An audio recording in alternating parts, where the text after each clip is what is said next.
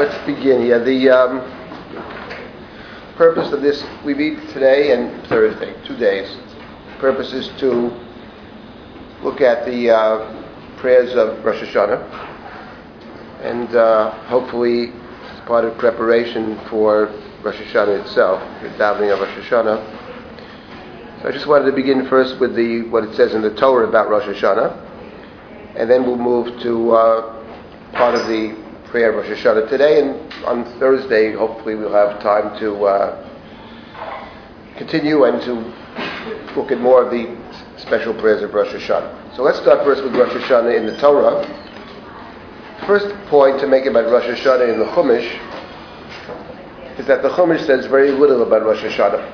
It says virtually nothing about Rosh Hashana. Let's take a look at this. For this class, all we need is a Tanakh and a Machzor. That's all that's required. So the first point, let's start. The Torah mentions Rosh Hashana twice. Let's start with that. It mentions Rosh Hashana in the book of Vayikra, Parshas Emor, together with all the other holidays. In this JPS, it's on page 261. The list of holidays begins on 260, chapter 23, and begins first with Shabbat. Actually, it's very interesting. It begins with Shabbat on 260, chapter 23. Then it proceeds chronologically through the holidays. So the first holiday is what the Torah calls Pesach. Pesach in the Torah is the 14th day of the first month. The day of the bringing of the Paschal sacrifice is called Pesach. The next day, the 15th day of the month, the next day the Torah calls Chag HaMatzot. That's the 7-day holiday, Chag HaMatzot. Those are the first two holidays. Then the Torah proceeds from Pesach to, describes the counting of the Omer, and then proceeds to Shavuot. And that runs us all the way to verse 22 of chapter 23.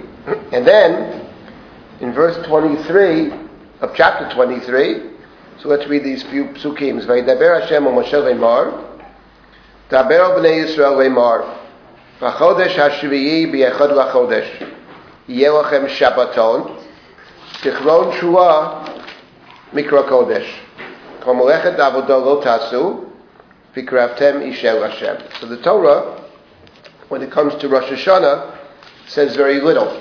What passage? This is 23. Chapter 23, verse 23. The first interesting thing is that Rosh Hashana begins with the Vaydaber Hashem el Moshe le'mar. God spoke to Moses saying, which is how the chapter begins, so why repeat it again? It sounds like it's almost a new introduction here in verse 23. And describing Rosh Hashana, so speak to the children of Israel, on the 7th month, on the first day of the month, it shall be for you a Shabbaton. That's a day of rest. Shabbaton. The word Shabbaton appears for the first time here. It appears as Shabbat in the beginning of, but the Pesach and Shavuot, the Torah doesn't use the word Shabbaton. It uses Shabbaton first, after Shabbat, for the 7th month, the first day of the month.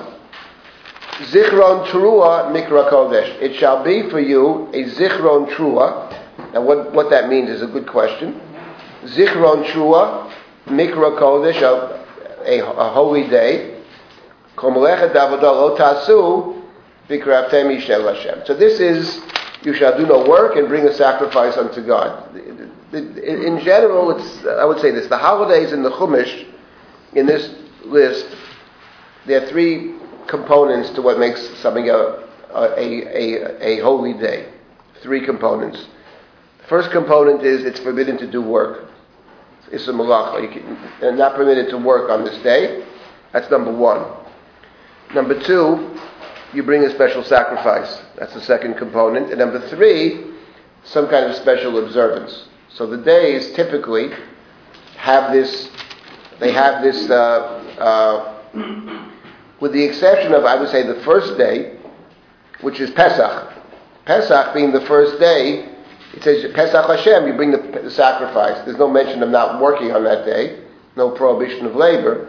One might argue that Pesach in the Chumash, though it's distinct, but it's tied into Chag HaMatzot. Chag HaMatzot certainly is a holy day, and therefore, kol melechet avodah lo tasu, there's a prohibition of working, and there's also some kind of observance. For 7 days you eat matzah. So we have an observance, we have the prohibition, and verse number 8, Vikraftem Ishem, we have a sacrifice. So that's true of all of these. All of these lists have these three components.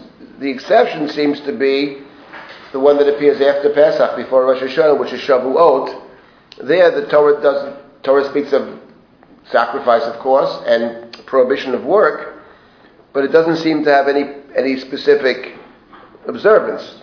So the Torah actually imports an observance for Shavuot, which is strictly speaking not the observance for Shavuot. Then you have Chag HaBikurim, so you have to make it Kurim. You do have Chag HaBikurim, that's very true. The Torah here, however, Bikurim, I would say, is actually a sacrifice. Bikurim is a sacrifice. It's not. It's an every sacrifice is an observance. Isn't it fruit? Yes, it's a sacrifice that is fruit. Correct, but it's a sacrifice.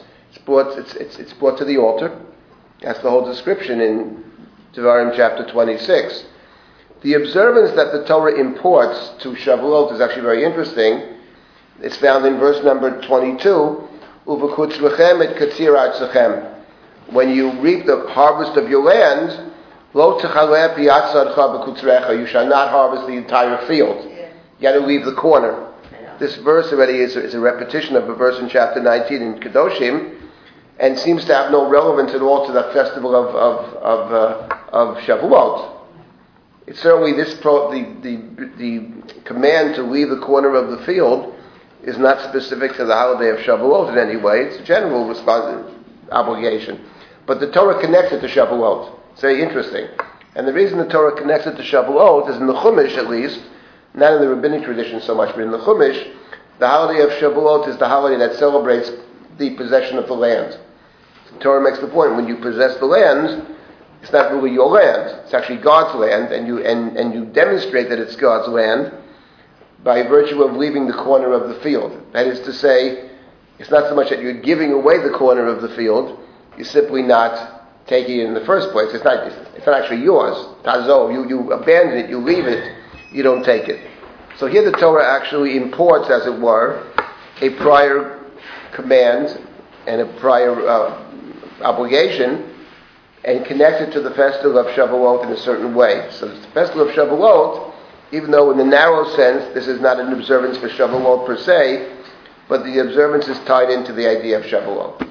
And the Torah spends relative to this chapter a fair amount of time on the Omer, which links Pesach and Shavuot, the festival of Bikurim, as you said, the first fruits. So yes, so Shavuot. Now we get to come to Rosh Hashana, and what's very striking is the Torah says virtually nothing about Rosh Hashana. It says in the 7th month, the first day of the 7th month, it shall be for you a Shabbaton, a cessation from work, okay? And then the Torah says, grand total of 2 words about Rosh Hashana, Zichron Trua. It shall be for you a Zichron Trua. What's interesting is that here in chapter 23, in verse 24, the Torah describes the day of Rosh Hashana as the day of Zichron Trua. That's here. Later in the Torah, in the other place where Rosh Hashana is mentioned, that's in the list of days in which you bring special sacrifices, called the Musaf. The Musaf. The Musaf, which is listed in Parshas Pinchas, there, again, the Torah mentions Rosh Hashana in the list of days that have special additional sacrifices. It is found in chapter 20, I believe it's 28 or 29, chapter 29, verse 1, page 352. And again, Uvachodesh Hashvi'i Be'echad Lachodesh, in the 7th month, the first day of the month, Mikra Kodesh, again a holy day, do no labor. And the Torah says, Yom Trua Yelachem, a day of Trua. It's a day of Trua.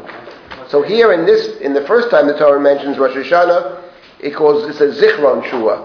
A Zichron Trua. In the second day, the Torah speaks of Rosh Hashana as a Yom Trua, but the Torah does not actually spell out what that might mean.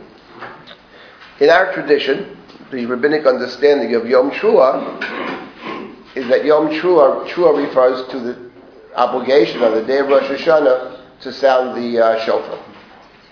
What's very strange is the Karaites didn't buy it.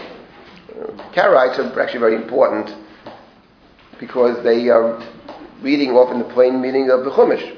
The Torah does not mention shofar in conjunction with Rosh Hashana. That's actually a very important point. And what makes it even more striking is that elsewhere the Torah does mention shofar. For example, in the verses that describe what's called the Jubilee year, the Yovel. The Jubilee year is mentioned in chapter 24, 2 chapters later. The Torah speaks about the Yovel, and the Torah, when it speaks about the Jubilee year once every 50 years, the Torah says you count 7 times 7, 49 years, and page 265, chapter 25, and verse number 9, Va'avarta shofar trua v'chodesh hashvi'i be'asor ha'chodesh. B'yom ha'kippurim taviru shofar b'chol artzachem.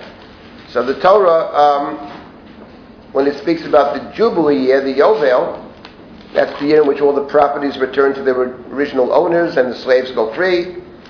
There the Torah says that to signal the Jubilee year, we are to sound the shofar. The verb the Torah uses is lihavir shofar.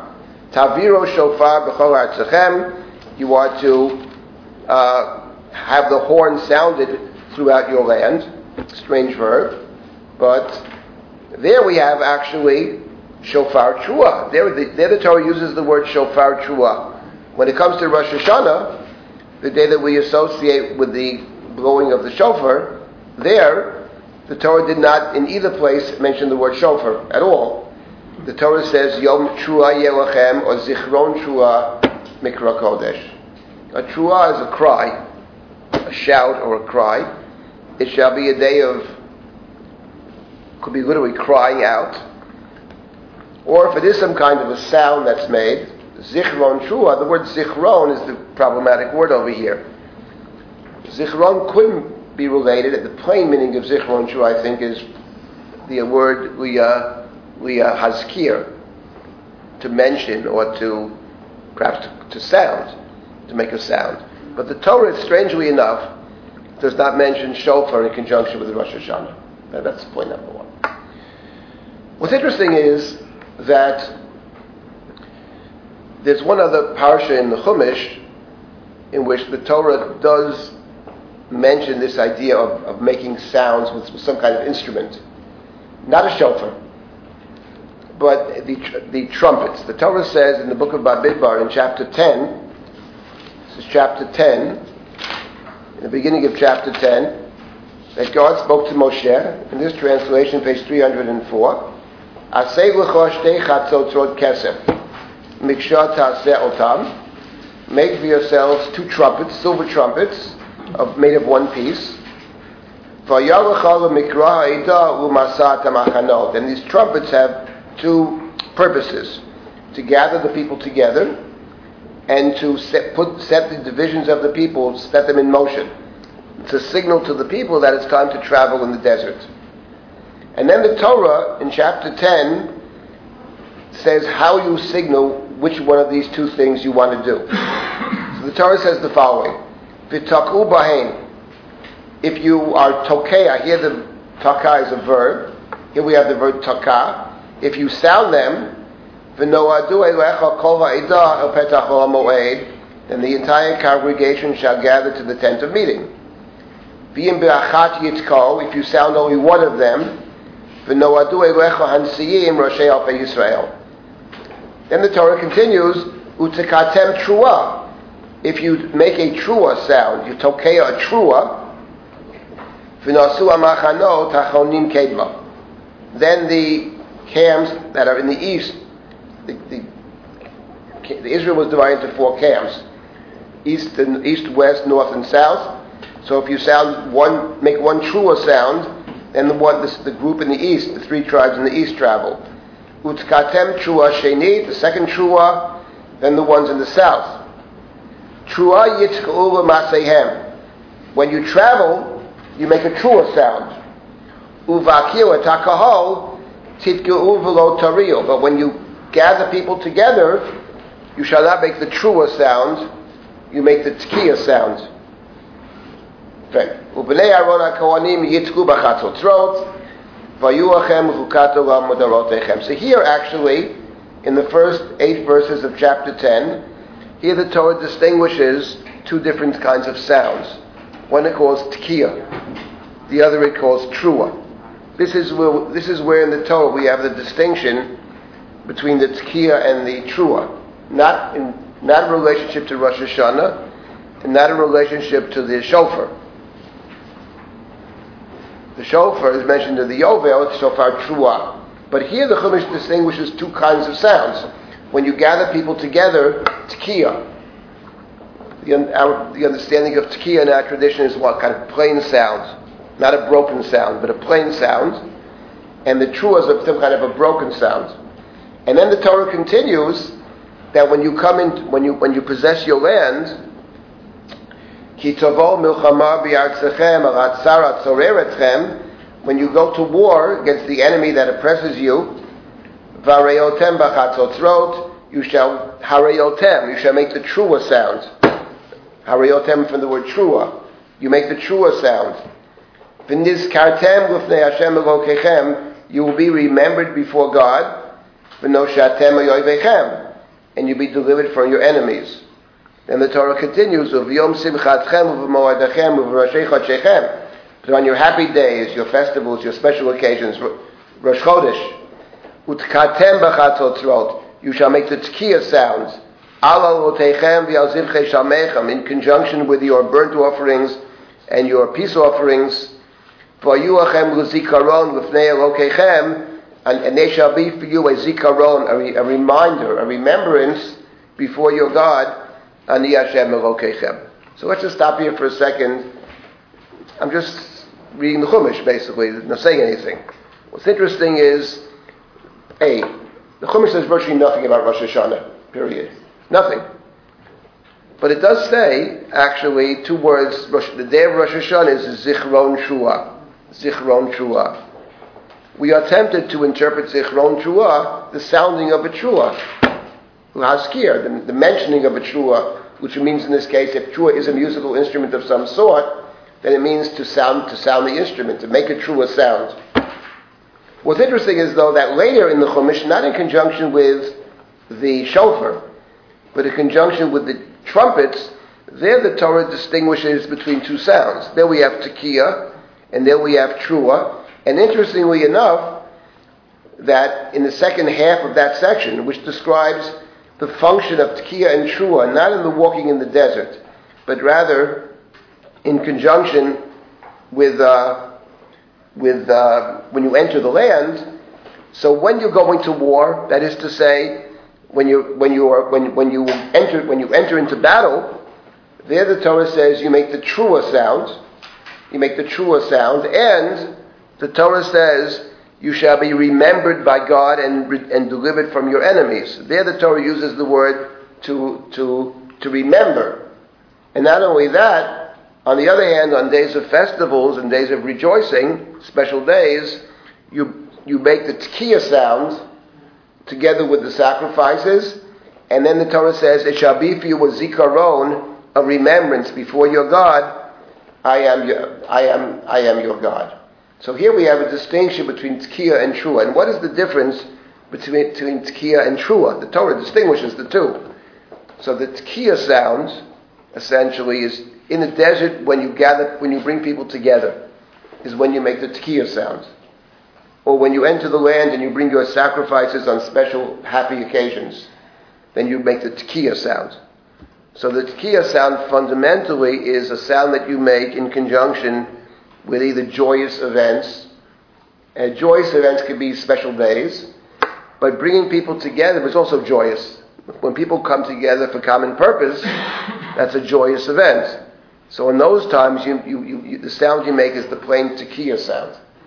However, in time of war, there you make the trua sound, or when you're traveling in the desert, when you're about to travel in the desert.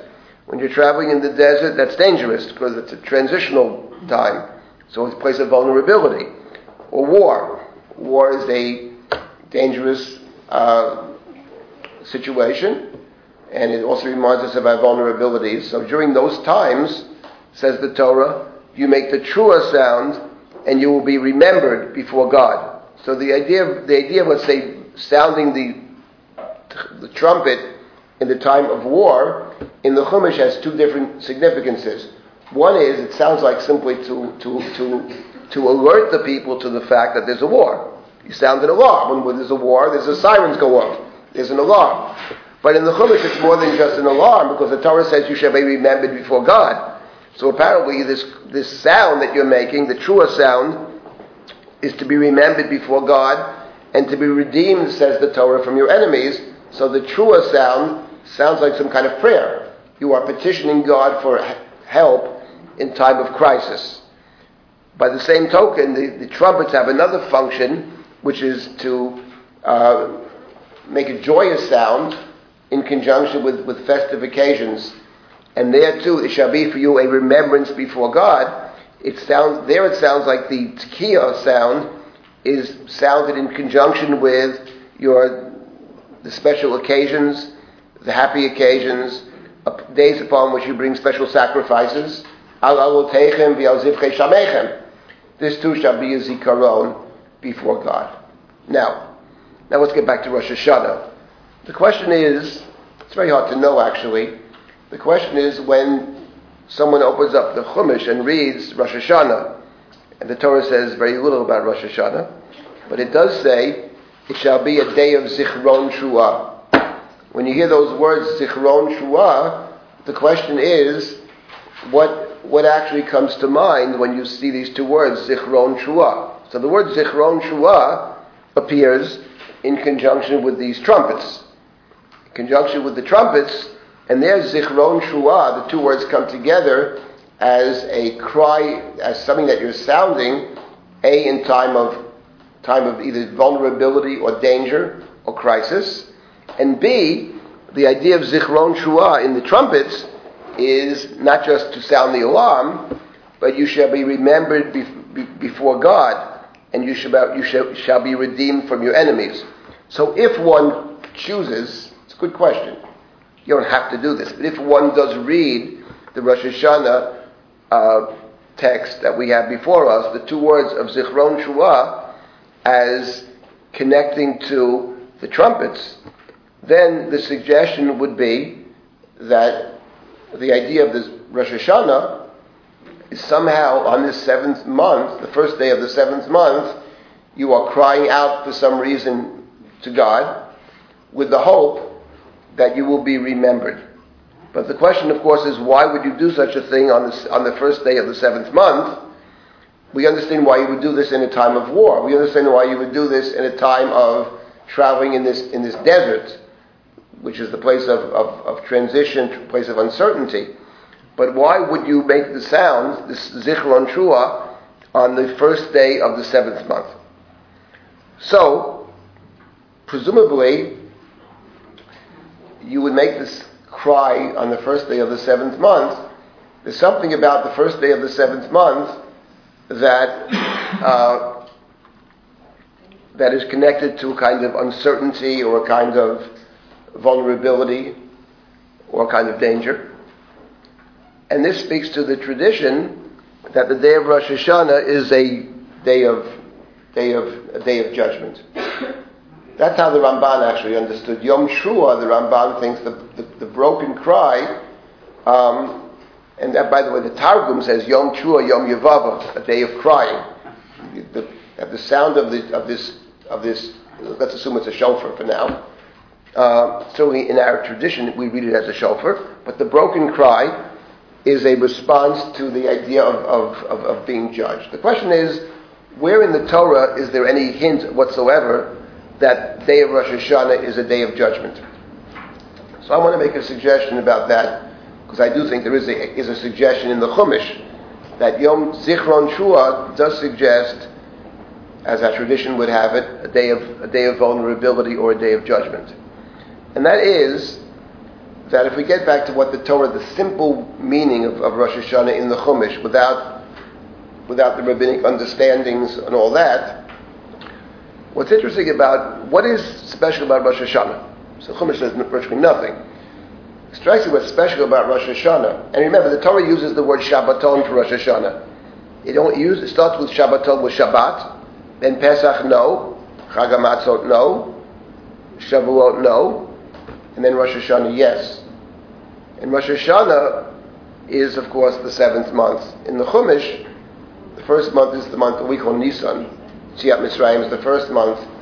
The 7th month is the month of Rosh Hashana. So the 7th day of the week is Shabbat. The 7th year is the Shemitah, sabbatical year. The Jubilee is 7 times 7. It's the year after the 7 times 7. And Rosh Hashanah is the 7th month. So the 7th month is the holy month, is the special month. And the reason it's so special is because it's the month that we have 3 of our festivals, one after the next. The 2 primary festivals in the Chumash in the 7th month, obviously, are Yom Kippur on one hand and Sukkot on the other. Interesting is that in this little section in Emor, the word Shabbaton appears both in conjunction with Yom Kippur, Shabbat Shabbaton, but also in conjunction with the festival of Sukkot. So the step Sukkot, yes, also Shabbat, not Shabbat Shabbaton, Shabbaton. Shabbat Shabbaton is Yom Kippur and Shabbos. But Shabbaton is Rosh Hashana and Yom Kippur and also Sukkot. Let's just see if that's true. Yep. Well, Shabbaton means you don't work. Shabbaton is a day of cessation from work. Yes. Verse number 39 of chapter 23. Ach b'chamisha asar yom ha'chodesh hashvi'i b'yasvechem et tfuat ha'aretz tachogru et chag Hashem shivat yamim v'yom harishon Shabbaton u'v'yom hashmini Shabbaton. Interesting is something else. Actually, there are many interesting things about this chapter. But in particular, interesting about chapter 23, verse 39, it begins with the word ach. Ach. It's also interesting that chapter 23, verse 27, begins with the word ach. How do we translate ach? Here they translate mark. It's hard to know what ach, mark. In other words, the point, note or mark, note. Here's the point.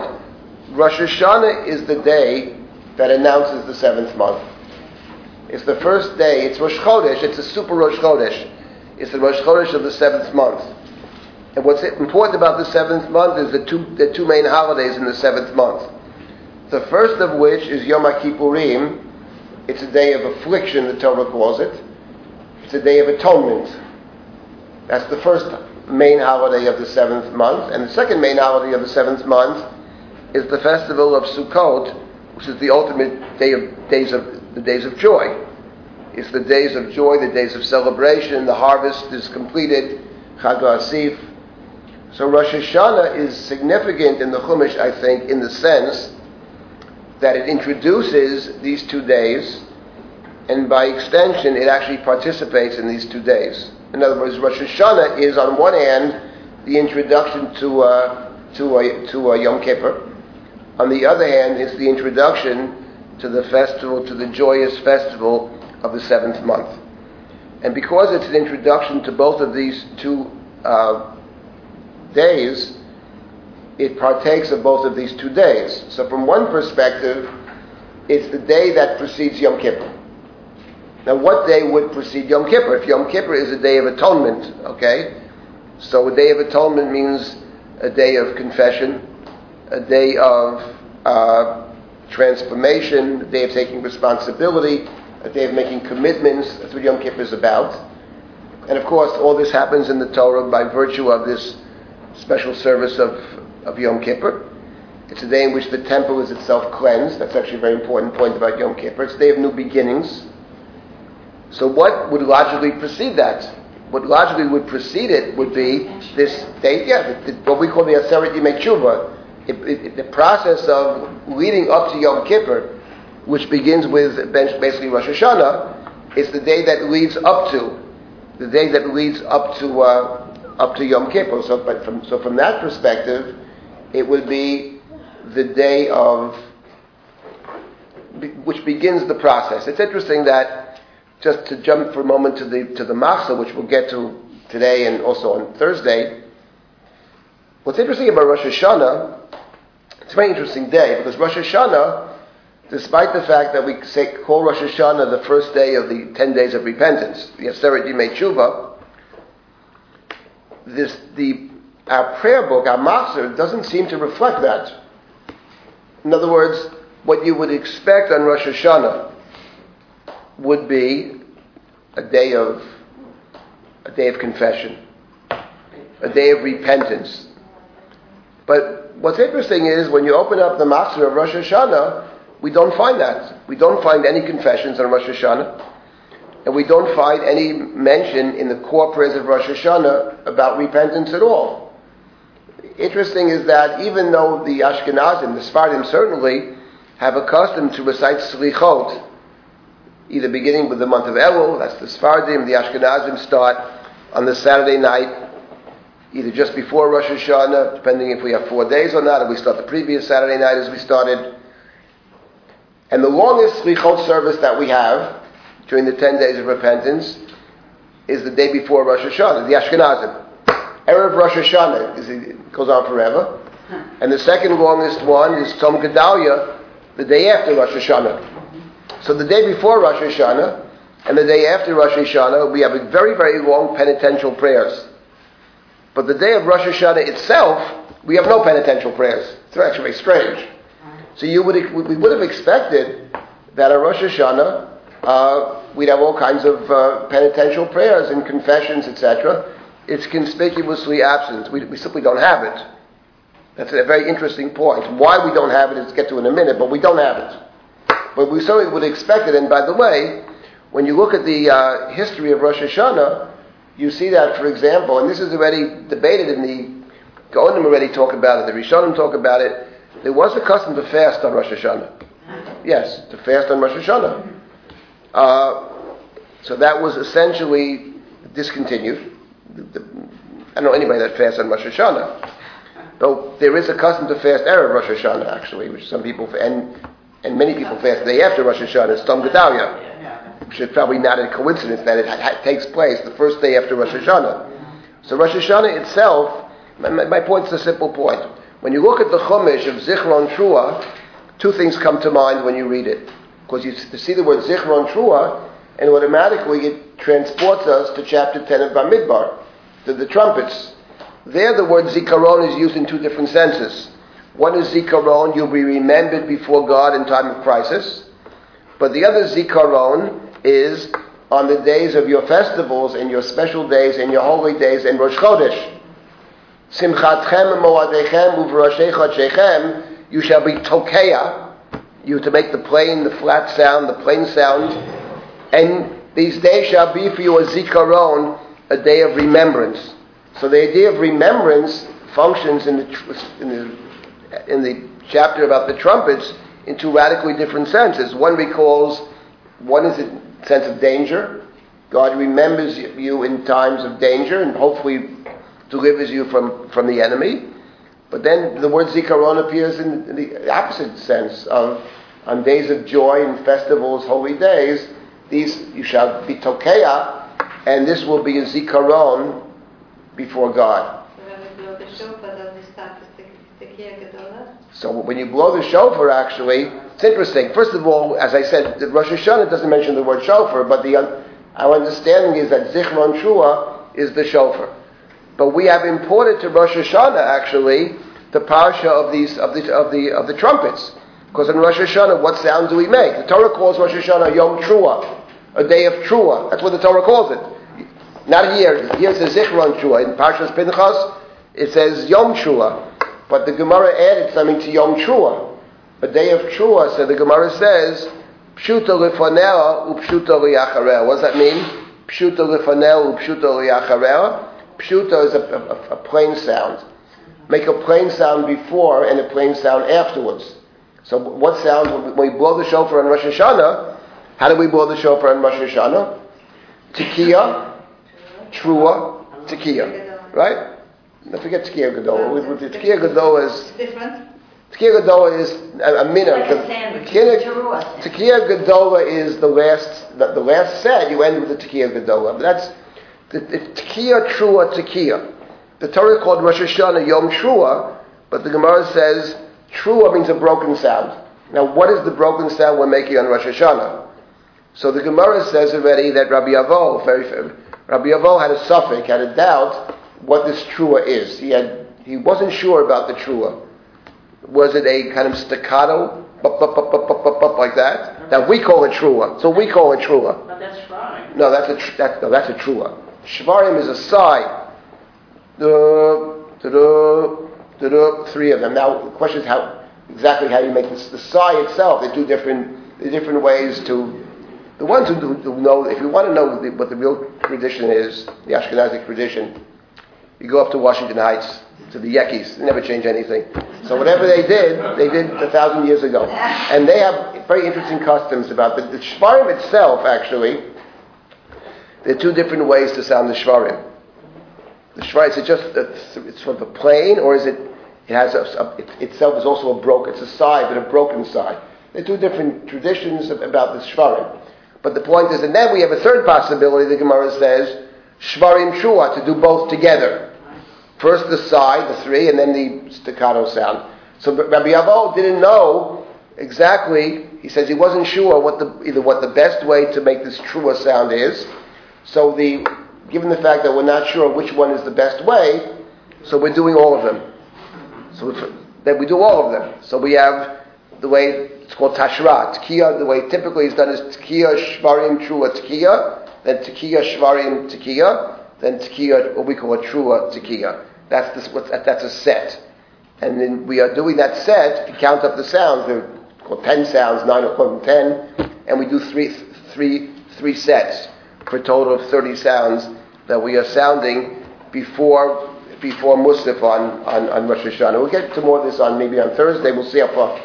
But in any event, so we are making both sounds. We are sounding Trua, which is some kind of a broken sound. But the Gemara instructs us, the Mishnah says that Trua, before and after the Trua, you make this Tekiya sound. So Tekiya, Trua, Tekiya, which they call, instead of a broken sound, a plain sound, Pshuta. The word, instead of Tekiya, they say Pshuta. Pshuta lefanela, upshuta liyacharel. So the sound of the shofar, actually, if you think about it, is reflecting something about the day of Rosh Hashana. The tradition understands that Rosh Hashana wears two different hats, as it were. On one hand, it's a day of crying, because we see ourselves as standing in judgment. It's the day that precedes Yom Kippur. You can't get to Yom Kippur without going first to Rosh Hashana. You first have to enter into judgment before you can ask for forgiveness. So we enter into judgment on Rosh Hashana. Primarily, it's a day of judgment. But that's one element of Rosh Hashana. But then there's another side to Rosh Hashana.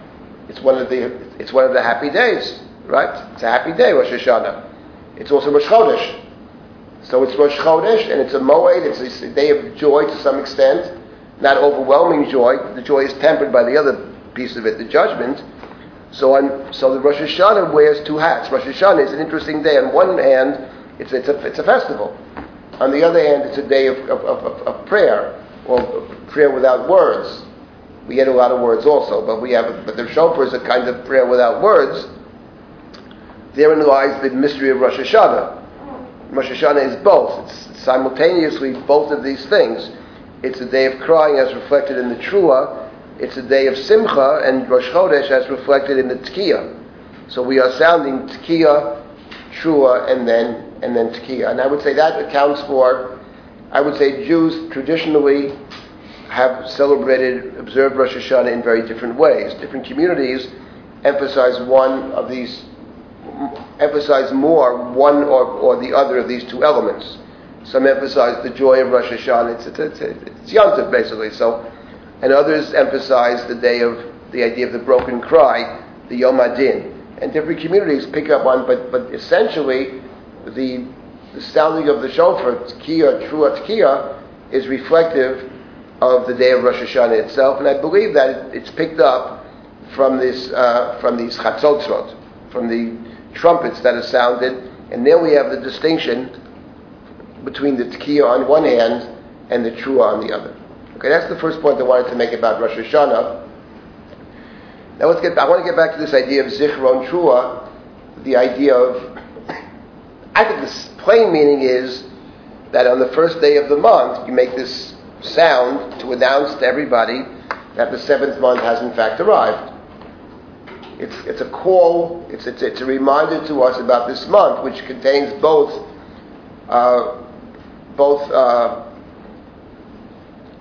the Day of Atonement and the Day of Affliction, Yom Kippur, and also the days of joy. So the Torah says virtually nothing about Rosh Hashana. I mean, virtually nothing. That's why, for example, the Torah reading of Rosh Hashana is actually very interesting. The Torah readings in general, we are picking something from the Torah in which the Chumash mentions the day itself. That's what we typically do. So in Yom Kippur, we read the service of the high priest on Yom Kippur. On the festival of Sukkot, we read, and Pesach, we read sections of the Torah that speak about Pesach and Sukkot. But on Rosh Hashanah, we have a problem. We don't have enough verses. I mean, there's nothing. So the readings of Rosh Hashanah are very striking. We have Rosh Hashanah. We nowadays observe 2 days of Rosh Hashanah. We are reading the first day of Rosh Hashanah, chapter 21 of Breshit, Hashem Pakad et Sarah. And the second day we continue with the next chapter, which is the binding of Isaac. But neither one of those two mentions Rosh Hashanah at all. It's an excellent question. Why were those chapters chosen for Rosh Hashanah? That's a different shiur, but that's an important point. It's very striking that it's the only holiday in which the Torah readings seem to have no relevance, certainly no obvious relevance to the day. It's, of course they have relevance, but what is the relevance? It doesn't mention Rosh Hashanah in any sense. Yep. The first shofar that the Israel heard were on HaSinai. That's correct. So isn't it brought to our remembrance of that shofar? Right, so the question is, right, the shofar is mentioned at Har Sinai, no question about it. I don't think the word zikaron is mentioned there, but that's true.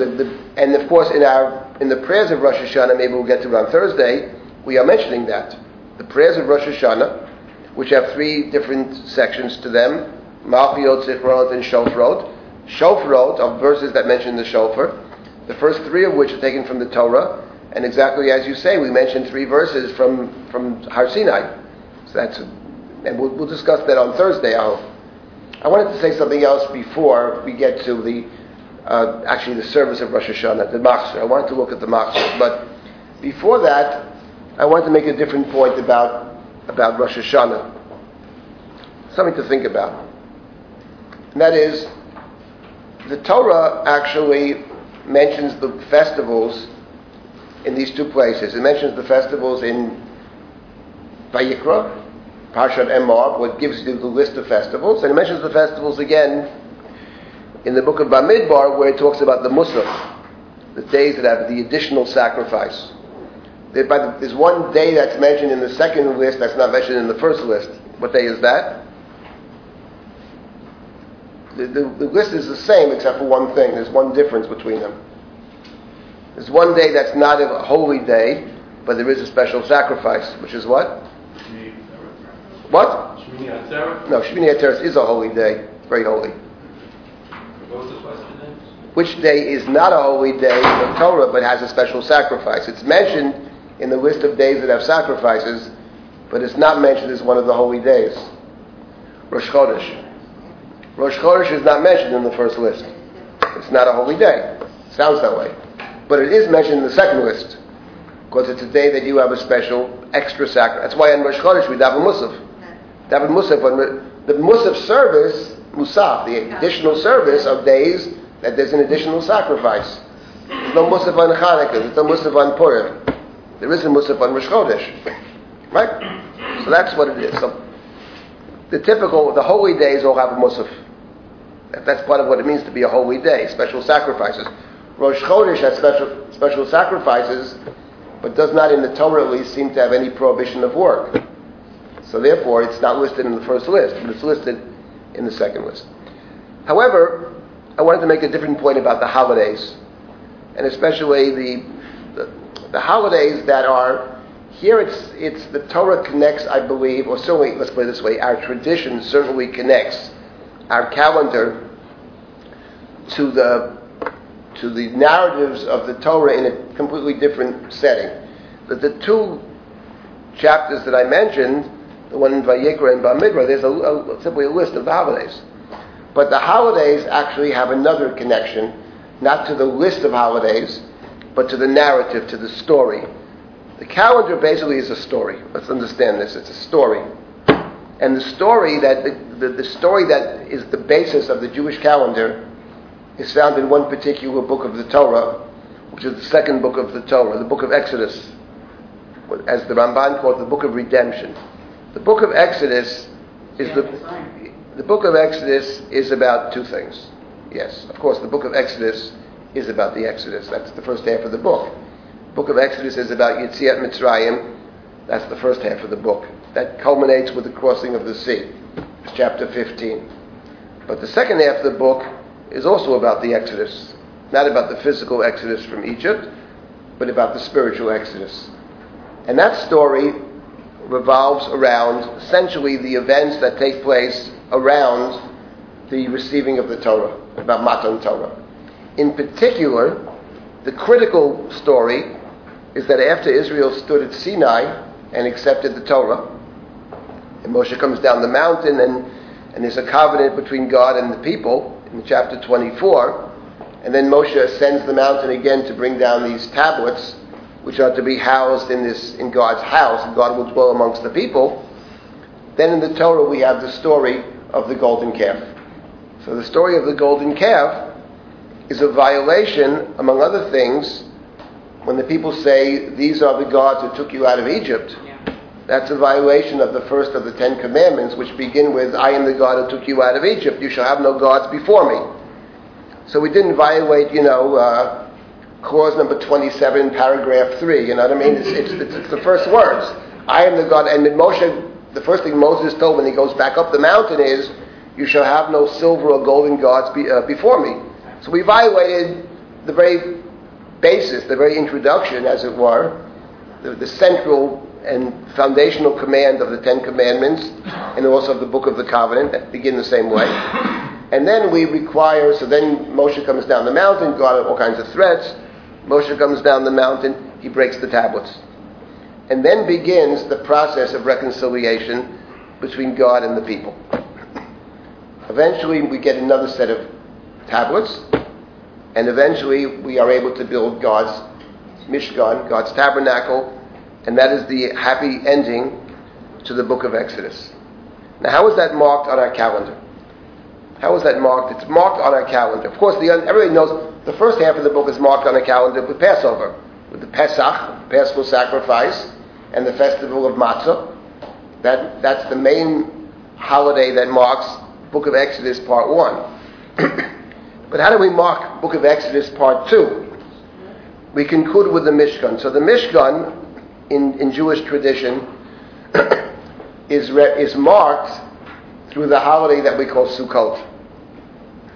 There are 100 proofs that this is true.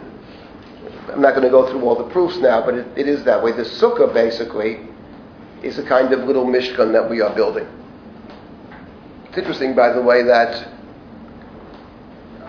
Gemara asked the question, how tall must a sukkah be? What is the minimum height of the sukkah?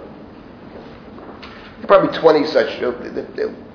I find 20 different allusions to the connection in our tradition between the tabernacle of the book of Exodus and the sukkah.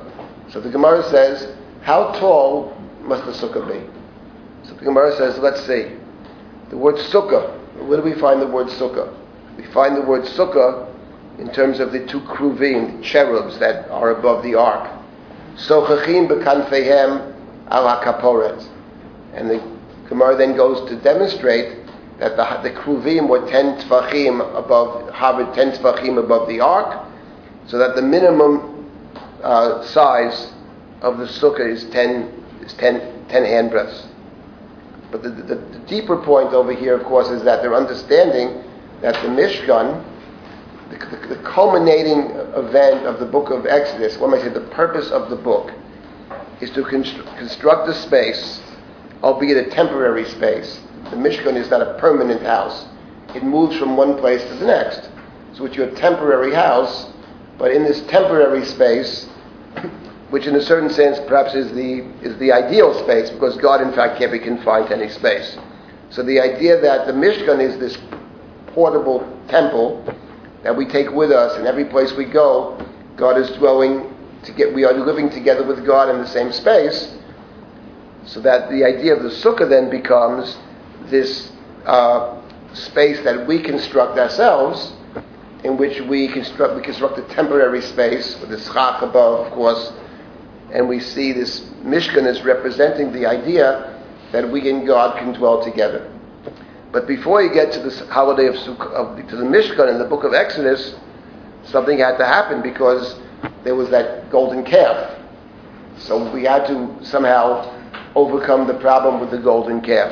So I'll get to in a second what we have to do, but the moment in time in which we are receiving God's response to our prayers, to Moses' prayers. Moshe is our intermediary. He represents us before God, and Moshe is praying for us to God. And what is the moment in the Torah that we understand that God will agree to dwell amongst us? What is the moment in the Chumash that God agrees to dwell amongst us? Well, God says Salachti Kidvarecha in the book of Bamidbar, actually, but you're on the right track. God said Salachti Kidvarecha, you're very close. That's in the book of Numbers. That's the story of the spies. But it's when God reveals to Moses, right? God said to Moses, stand before me in the cleft of the rock, I will pass by you, right? And what does God say when God passes by? That's before that. Okay? By the way, you have over there the Sakoti et Kapi Alecho. We have again the Sukkah over there, interesting. But what does God reveal to Moses in the cleft of the rock? It's rather Hashem Kerachum V'Chanun, what we call the 13 attributes of God's mercy. The attributes of God's mercy are what is required in order to achieve the forgiveness, right? That is to say, God is teaching us these attributes of mercy, which enables God to dwell and the people to dwell together. Or I would formulate it this way: the God of strict judgment can't dwell amongst us, because as God said to Moses, "How can I travel with you in the desert? You're going to sin because you're stubborn, as all people will sin, and I'm going to destroy you. I'll get angry, lose my temper," says God. "I'll destroy you. Best I stay away." The people don't want that. The people were crying for God. The people were mourning. Moshe has to figure out a way. And the way that the conclusion that Moshe comes to when God agrees, you can dwell with us as a God whose primary attributes, in terms of connecting to us, are these Yud Gimel Midot, the attributes of God's mercy. One might say Moshe asks for God to limit God, and primarily focus on Hashem Kel Rachum V'Chanun. And in doing so, this will allow God to dwell amongst the people. So on our calendar, we have a day that we say Hashem Kel Rachum V'Chanun. We say it many times, and actually, it is probably the core prayer of this particular day. Which day is this? Yom Kippur, of course. That is the prayer of Yom Kippur. Yom Kippur has two main prayers. Maybe three, but two primary ones are, first there are confessions on Yom Kippur. Vidui is one of the primary prayers of Yom Kippur. And the other prayer of Yom Kippur is what we call Selichot. Now the custom is to start the Selichot service before Rosh Hashana, but Selichot fundamentally are Yom Kippur. In fact, it's clear, anybody who studies the history of prayer knows that the authentic tradition on Yom Kippur is to say Selichot in all five prayers of Yom Kippur. For any number of reasons, they were eliminated from the Yekis say them in all the prayers, and the Sfardim also. But that is the authentic tradition. For whatever reason, it disappeared from Shachrit, Mincha, and Musaf in many places. But when you open up, anybody who studied the prayers of Yom Kippur sees that they're built into that is what Yom Kippur is about. It's a day of atonement. It's a day of requesting forgiveness. It's a day of reminding God's quality of Hashem Kerachum V'Chanun, which allows God to dwell amongst us.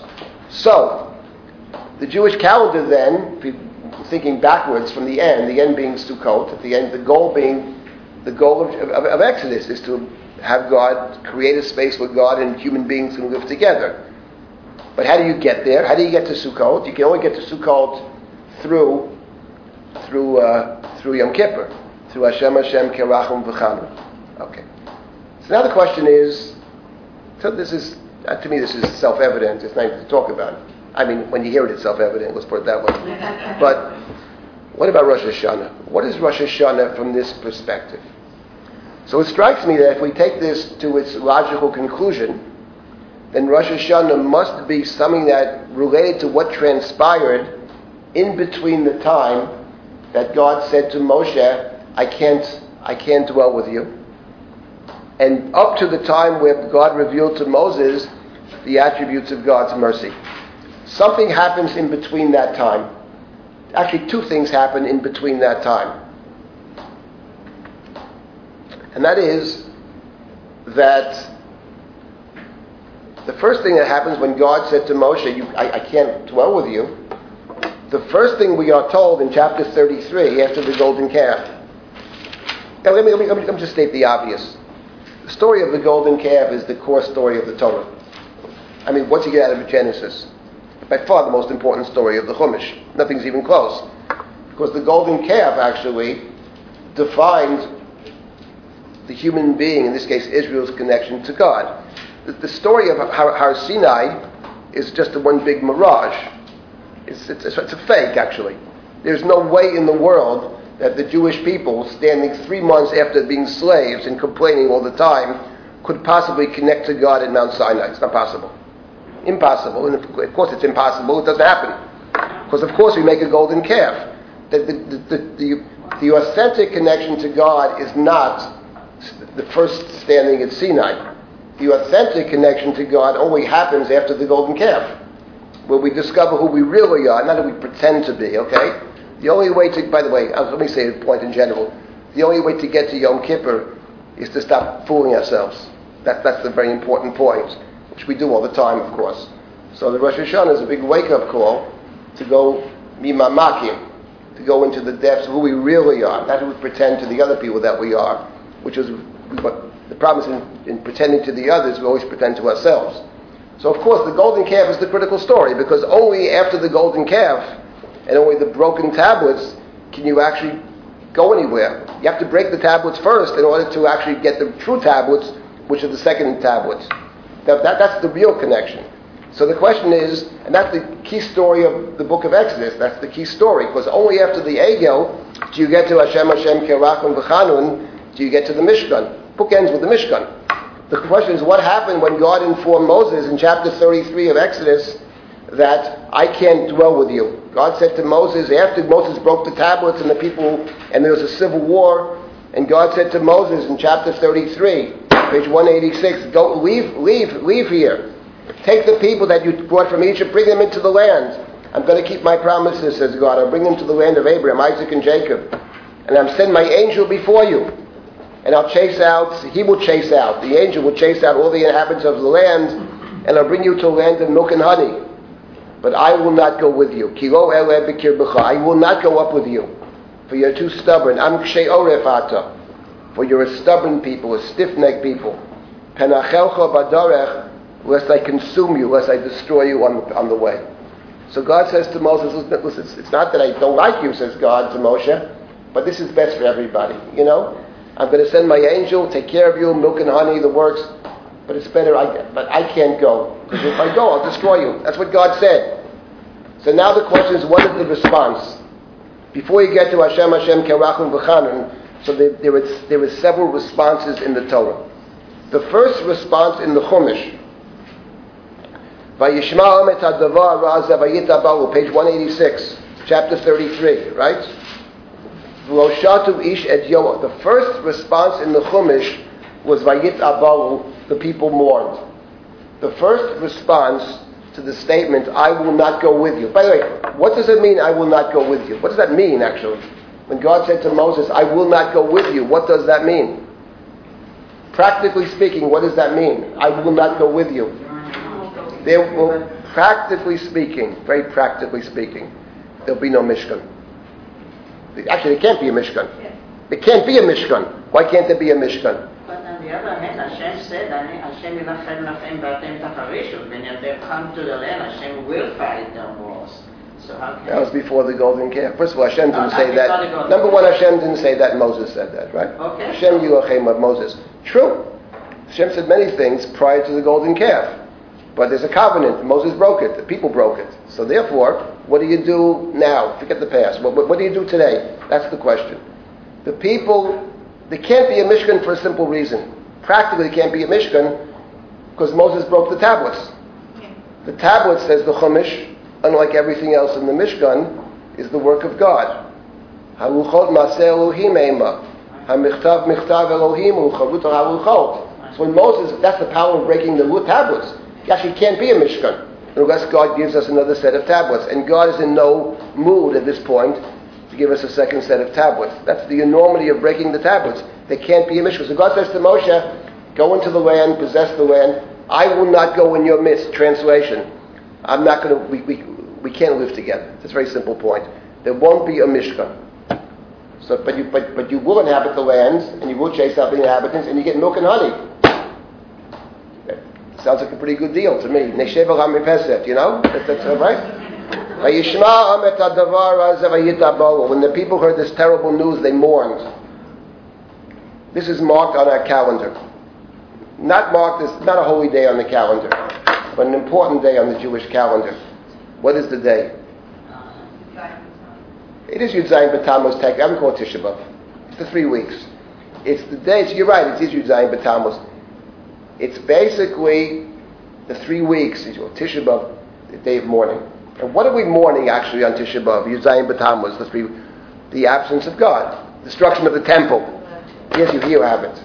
The destruction of the temple. There will be no temple. That's what God says. You can go into the land. I'll send my angel, but there will be no temple. When the people heard this news, they mourned. And the point is, that's a turning point. Because the people interpret this as something very bad. It could have been interpreted otherwise. But the people don't interpret it otherwise. The people are mourning. People are crying. We don't want this. We want God to be with us, to dwell with us. So now the question is, God said to Moshe, tell the people, look, it's verse number 5, tell the people you are stiff-necked, she'aref. Rega, if I even go in your midst, I'll destroy you. So God says, keep off the jewelry. The people took their jewelry off. The jewelry was used to make the golden calf. Keep the jewelry off. Let me think what I can do. The people stripped themselves of their jewelry. So the Chumash presents God, it's in very human terms. God is saying, I'm hearing you, but I can't figure out what to do about it. That's how the Torah presents God. The people are crying, and God is upset. Everybody's upset, but no one knows what to do. God wants to be reconciled with the people, but God says, but what can I do? What can I do? There's no solution to the problem. So at this point, somebody enters to save the day. The hero of Yom Kippur. Yom Kippur as a hero. Moshe is the hero for Yom Kippur. Moshe is going to somehow bring the two sides together. And that's what Moshe sets out to do over here. So what does Moshe do? What's the first thing Moshe does? And I would say that conceptually, I think, it's what Rosh Hashana is about, actually. As reflected in the story over here, and I think reflected even in some of the Haftorah of Rosh Hashana, the second day. Awesome Haftorah of Rosh Hashana. What Moshe does is very simply, Moshe says the following. This is what I'll talk in Moshe with my voice, but God said, Moshe says, I'm hearing you saying that you'd want to dwell amongst the people, but I understand that we can't find an answer yet to the. So here's what I suggest we do as a first step. First step is you said it, Lo ele b'kir b'cha, I can't be in your midst. That means I can't build a Mishkan. Okay. So let's take a different step. Instead of being b'kerev ha'am, in the midst of the people, what about if I build you a house outside the camp? Outside the camp. You don't want to be with them and you can't be in their midst. So I'll tell you what I'm going to do. I'm going to take my own tent, because me you love, right? Tell me you love me so much. Me you love. I'm going to take my own tent and place it outside the camp Harcheik min hamachaneh, far away from the camp. And I'm going to give it a name, my tent. It's called Moses' tent before, but that was a new name. Ohel Moed, the tent of meeting. Right? V'karlo Ohel Moed. What does Ohel Moed mean in the Torah? What is Ohel Moed in the Chumash? Ohel Moed in the Chumash it's the Mishkan. Ohel Moed is a synonym for the Mishkan. Moses took his own tent, he put it outside the camp, and he gave it a new name, the Mishkan. And in this Mishkan, in this Ohel Moed, the Torah says, "Vayakol mevakesh Hashem, yetzel Ohel Moed Hashem yichutz ramah." Anybody who sought God could go to the camp, could walk far. It's far. Harcheik is far away. Anybody who desired to do so, who was seeking God, can take the journey and travel far and go to this tent. That's the first thing Moses does. So first of all, he brings God closer to the people. God now has a place. Okay, not in the middle of the people, a few miles away. But those who seek can find. And then it says something else. When Moses himself would go out to this tent, the people would stand up and stand by their own tent. And they would look at Moses until he went to his tent. And when Moses entered his tent, then the cloud would come down and stand by the door, and God would speak to Moshe. And when the people would see this, when the people would see the cloud at Moses' tent, they would see the cloud far away, then the people would all get up, they would all bow down by their own tent. Then the Torah says, and God would speak to Moses face to face, as one spoke to a friend. Then Moses would return to the camp. But his disciple Yoshua ben Nun, lo yamish mitoch ha'oel. This strikes me, this is what happens, this is the next step. This is Moshe's attempt, successful at the end, to bring God back amongst the people. That's the first. Moshe has two things that he's doing. This is the first. So our question is, what does this mean, actually, if we translate this into our own language? What I'm thinking is that, actually, the Jewish calendar is very simple. That we are marking in the summertime the absence of God, called the 3 weeks or Tisha B'Av. We are reminding ourselves that God is not in our midst. And we recall, during these 3 weeks, two different events. One is the golden calf, and the other is the episode of the spies, the Meraglim. And they are part of our cycle. We are living out the Torah. That's what the calendar is about. We live out the Torah. And then begins, once this, and we mark that not just by a day of fasting, by a day of mourning. Tisha B'Av is not just a fast day. It's a day of mourning. As the Torah says, when the people heard the news that there won't be a temple, they mourned. Vayitablu, they mourned.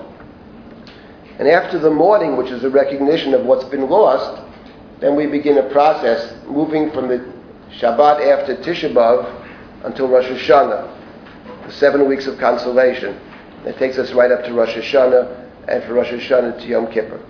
So what is Rosh Hashana about? If Rosh Hashana, if Hashem Kerachim V'Chanan is marked through Yom Kippur, and the Mishkan is marked through Sukkot, the temporary house that we are building, in which we invite people and we invite God into our space. What is Rosh Hashana? Strikes me that Rosh Hashana is connected conceptually to what's read over here. To this idea of, what is the idea over here? What is the idea over here? Because Tisha B'Av is about God's absence. And Rosh Hashana begins the process of reconnecting to God. But the God of Rosh Hashana is not the God of Yom Kippur, not the God of Sukkot. It's a different manifestation of God. It strikes me that what the Chumash is saying over here, prior to the actual Ohel Moed. The real Ohel Moed is the place that God dwells amongst us. B'kir b'cha, right? But what was Moses' prayer, by the way, after the gold? Yelech no Hashem, Hashem kerachim v'chanan. What is Moses' response? Yelech no Hashem b'kirbeinu. Walk in our midst. That was Moses' prayer. God says, I will do it. I'm going to make a covenant. I restore the covenant.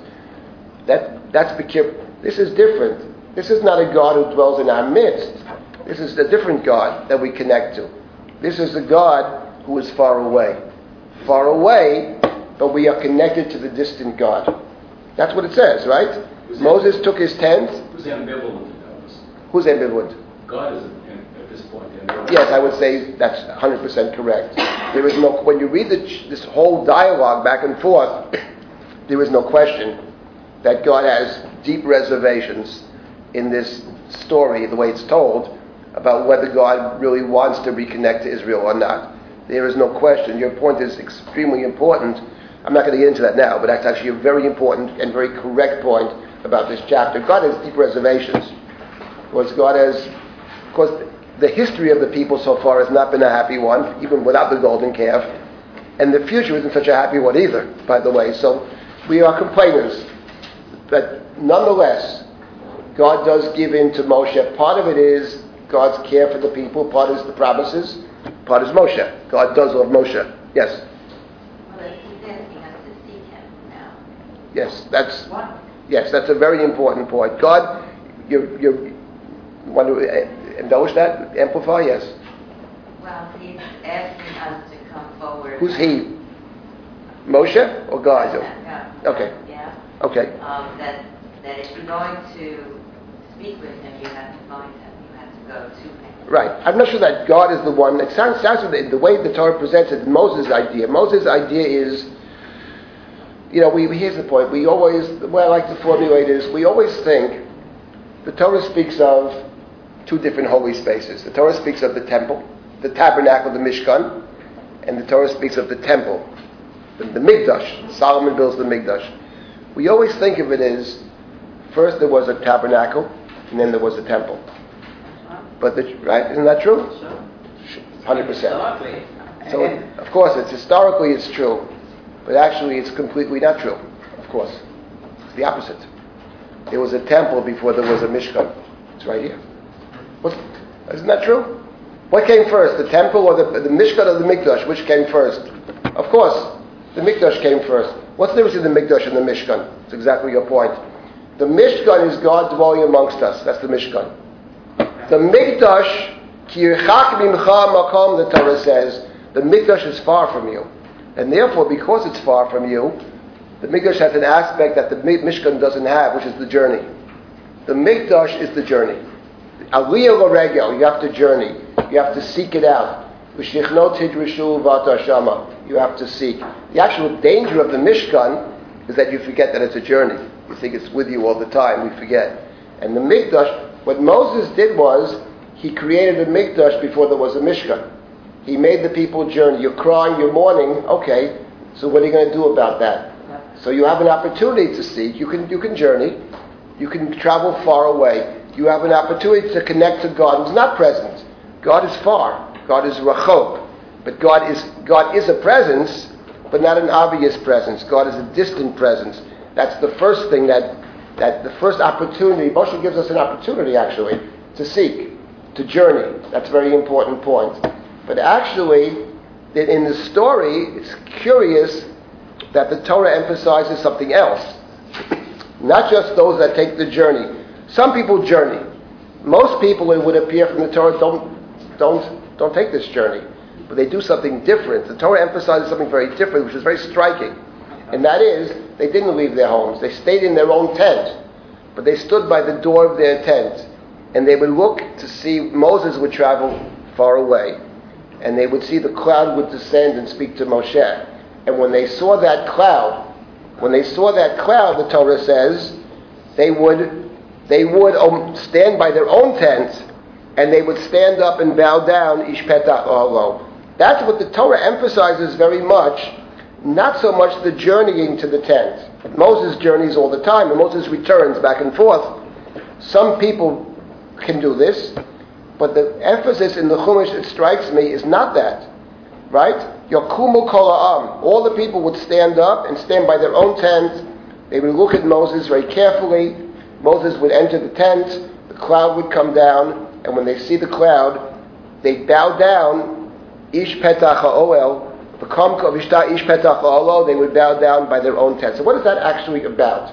It strikes me there are two different things happening over here. The first of which we understand, which is journeying to the distant God, that we understand. But the second thing strikes me, which is the main emphasis, is not so much journeying to the distant God, it's somehow trying to connect, as it were, my own experience. I'm not going to be there, I'm here. But somehow to connect to the distant God through my own experience, through my own tent. That's what the Chumash seems to be. Acknowledging God is there, but in some way trying to connect to that distant God, even though the God is far from me, even though I can't, I'm not there. God is not, in other words, the emphasis is not so much, it's the opposite of the Mishkan. The Mishkan is that we and God are in the same place. The point in this few verses is the opposite. The focus is the distance. We are not in the same place. We're in two very different places. Nonetheless, I acknowledge the distant God. And this in the Chumash is the precursor to allowing God to dwell in our presence. And it strikes me that if we think about the calendar and the way the calendar is set up, if we think of Rosh Hashana as a precursor to Yom Kippur, and we understand, of course, that the narratives of Exodus, of course we have the list of the holidays. But when you have stories and you have lists, and you mash them up, it's never a fair comparison, because one always overpowers the other one. Stories are always much more powerful than the list. Always. The story of it. There's a story to Yom Kippur. There's a story to Sukkot, and there's a story to Rosh Hashana. Rosh Hashana is I stand on Rosh Hashana before the distant God. The God of Rosh Hashana is not the God of Yom Kippur. The God of Yom Kippur is much closer to the God of Sukkot. We're dwelling in the same place. Yom Kippur is what allows the Mishkan to be built. Interesting, by the way, is the custom that the Jewish people have to start building the Sukkah right after Yom Kippur. It's not a small thing. It's making a very important point. The moment Yom Kippur is over, the second it's over, you can hear people already starting to build the Sukkah. So Yom Kippur is the step before Sukkot. Rosh Hashana is a different day. The God of Rosh Hashana is a God who's not in our midst. God is sitting on the throne of judgment. It's not stand, it's bow. It's what? It's bow. Right. It's bowing. Right. It's acknowledgement. It's actually there's a different dynamic to Rosh Hashana, a different relationship to Rosh Hashana, and we are willingly entering into that relationship, which is we are accepting upon ourselves the judgment. That I think is part of what's going on over here, of standing by their own tents, is accepting the judgment. Rosh Hashana is a day that we actually enter into the judgment willingly. We are saying in our prayers that we are accepting the judgment, and we see in the judgment itself a kind of revelation. There is a revelation in judgment as well, but it's a different God. It's not the God who's immanent, who's with us, holding our hand. It's the God that's far away. So it strikes me that if we read these stories, these four stories in the second part of the first part of Exodus is about the Exodus. The first part of Exodus is about Passover, but the second part of Exodus is not about the physical leaving of Egypt. We left Egypt. The question is, did we actually leave Egypt, or are we still emotionally and intellectually still there? If we say these are the gods who took you out of Egypt, and we're talking to the golden calf that we ourselves built, it means we're still in Egypt. So therefore, how do we achieve that Exodus? How do we make the Exodus, the spiritual Exodus from Egypt? So the Torah has four different stages over here. First is to recognize what's been lost. That's Abelut, that we mark in our calendar with these 3 weeks with Tisha B'Av and all that. Then there's the acknowledgement of the distant God, and that's the day of Rosh Hashana, actually. And then there is the arriving at a reconciliation with God by connecting to God's attributes of mercy and allowing God to connect to us. That's what Moshe does. Moshe pleads with God and gets God to, one might even say, it's very audacious, but God changes God's basic nature, at least as far as dwelling with the people. If you remain the same old God, says Moshe, you can't live with us. But if you manifest in the guise of mercies, God of mercies, that's another story. And that's what allowed God to dwell in the Mishkan. I said, that's what the Torah means when it says later, the place that God has chosen to place God's name. What name? What is the name of God of the tabernacle? The name of God of the tabernacle is Hashem Kerachim V'Chanun. That's the name. The tabernacle becomes the vehicle for forgiveness, which is why it has to be cleansed every year. Because if it's stained, it can't be a vessel for forgiveness, a vehicle for forgiveness. So therefore, the service of the high priest on Yom Kippur is to cleanse the tabernacle to allow it to be a vehicle for forgiveness. That's the main point, by the way, that Milgram makes in his 2,000-page book on Leviticus. It's still worthwhile to read the book. That's his main point, which is the pshat, actually. His main point is that the service of the high priest on Yom Kippur is primarily to cleanse the temple. Otherwise, it can't atone for our sins. It can't be a vehicle of atonement. So therefore, when you read the Chumash, you'll see the Chumash speaks of atoning for the tabernacle, cleansing the tabernacle. In any event, my point is that the Torah gives a list of holidays, but the Torah also gives us a narrative, which we have adopted and made part of our calendar, culminating with Sukkot. The holiday of Sukkot, in this understanding, is the culminating festival, just as the Mishkan is the culminating event of the book of Exodus. Okay, that's what I wanted to say about Rosh Hashana in the Chumash. I think there's more to be said to reflect upon this. There's much more here, but I think this is a very important point. Now, I'd like to begin, and today and Thursday, to look at yes? Ask you one question. Go ahead. I was thinking, when you're talking about what came first, Mikdash and Mishkan, if you really go back to Gan Eden, that was really the first sacred space that was created, and that was more no doubt a Mikdash than a Mishkan because it was in one place. And we were expelled from there, and so that didn't work the first time. And if you connect that with the fact that Rosh Hashana is Hayom Harat Olam, really when you're talking about a calendar of living out the calendar, to me there's definitely a Gan Eden connection. Okay, I'll talk about that on Thursday. Okay, something. Here's what I'll do. Let me say the following. I'll respond to what you said, and then Thursday we'll continue with the core prayer. It's always important to understand what is the core prayer. That's important. People come to the synagogue. Many Jews come only on Rosh Hashana Yom Kippur, and they walk in, they know nothing, and they also walk out knowing pretty much nothing, because no one ever explained. There is no way anybody could figure out the service without explanation on Rosh Hashana. It's not possible. It's so complicated.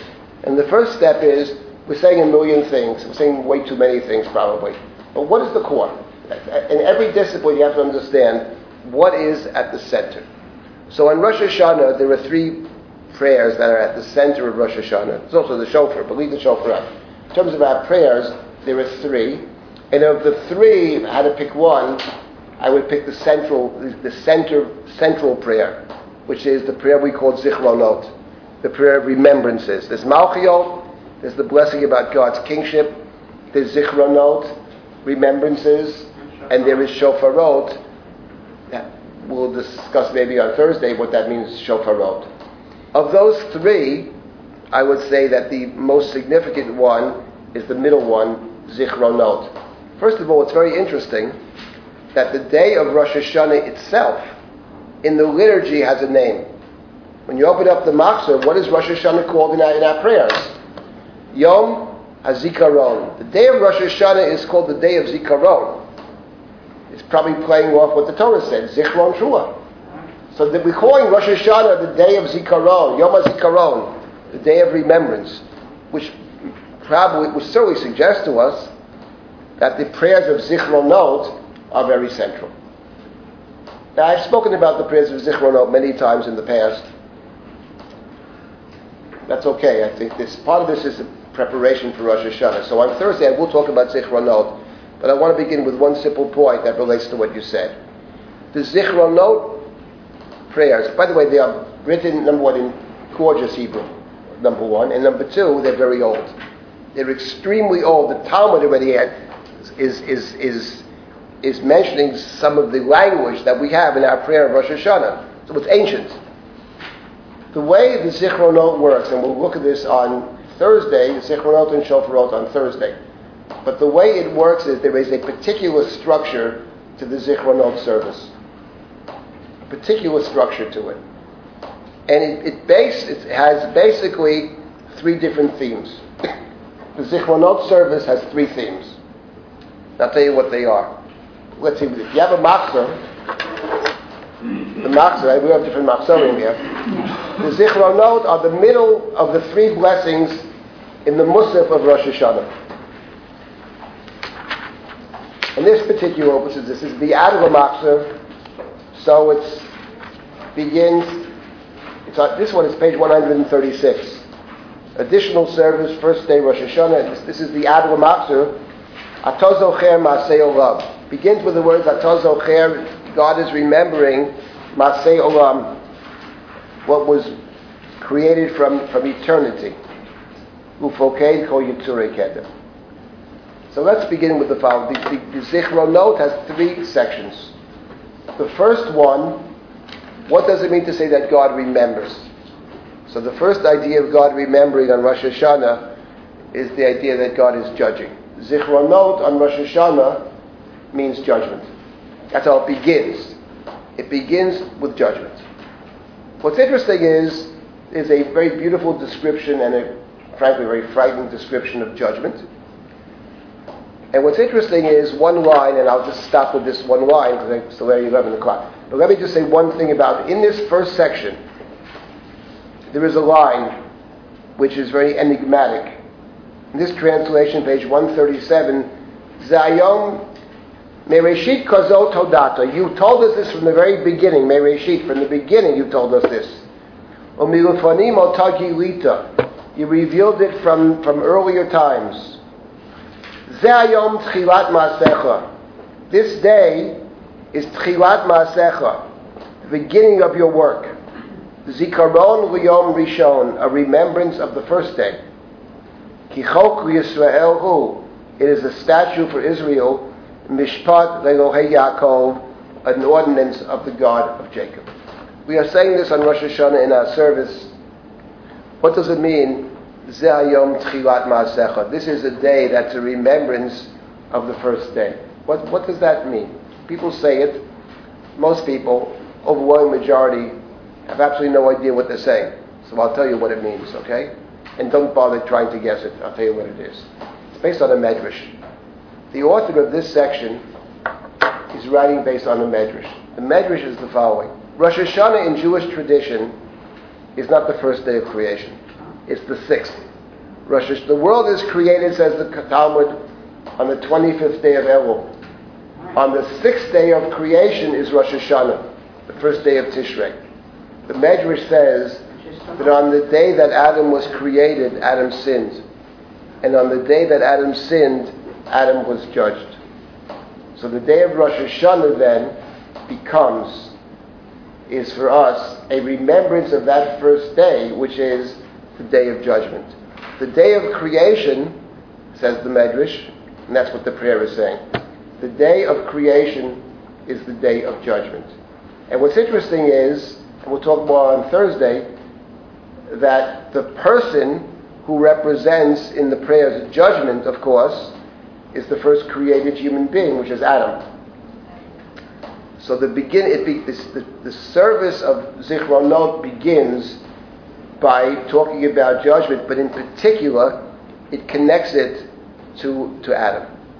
What's so striking about this, and this I have to stop with this, Thursday we'll talk about it, is that the service of Zichronot is actually founded upon three people. There are three different people that lie behind the Zichronot section. The first is Adam, that's judgment. The second, who's mentioned in the prayer service and only on Rosh Hashanah, is Noach. Kama Noach bi'avo zacharta. Noah is the second, and the main person of the prayer of Zichronot, it's actually the main person in the prayers of Rosh Hashanah in general, is Abraham. It's Abraham, Isaac, and Jacob, in particular Abraham, and the section concludes with the binding of Isaac. So there's Adam, there's Noah, and there's Abraham. Adam, Noah, and Abraham are the three people that together, essentially, lie behind the creation narratives of the book of Genesis. And as you mentioned before, Hayom Harat Olam, the day of Rosh Hashana is a day we are reminded of creation. But what the Zichronot section does is remind us that the creation narratives may begin in Genesis chapter 1, but extend through at least Genesis chapter 22, the binding of Isaac. And each of these three personalities represents a different element of what this prayer calls Zichronot. The first one being judgment, the second being providence, and the third and main one being covenant. We move from judgment to covenant in the course of this unbelievable prayer, and the prayer, of course, is reminding us of the three people that represent each of these three ideas, the first being Adam, the second being Noah, the third being Abraham. So on Thursday we'll start with this. There's a lot to say about this, and if we have a chance, we'll talk about the structure and the significance of what is called the Shofrot section. According to tradition, the world was created tomorrow on Kafei. What? According to tradition, the world was created on Kafei Elul. Yes, it was. Tomorrow. Okay. Which is my brother's Yotze. Okay. That's the Shama should have an aliyah. So You're right. Yes. Why is nothing done on Kafei Elul if it's the day of creation? Because we're, I guess, more concerned with creation of the human being. Being humans, I guess that's our primary concern. Okay, stop you there.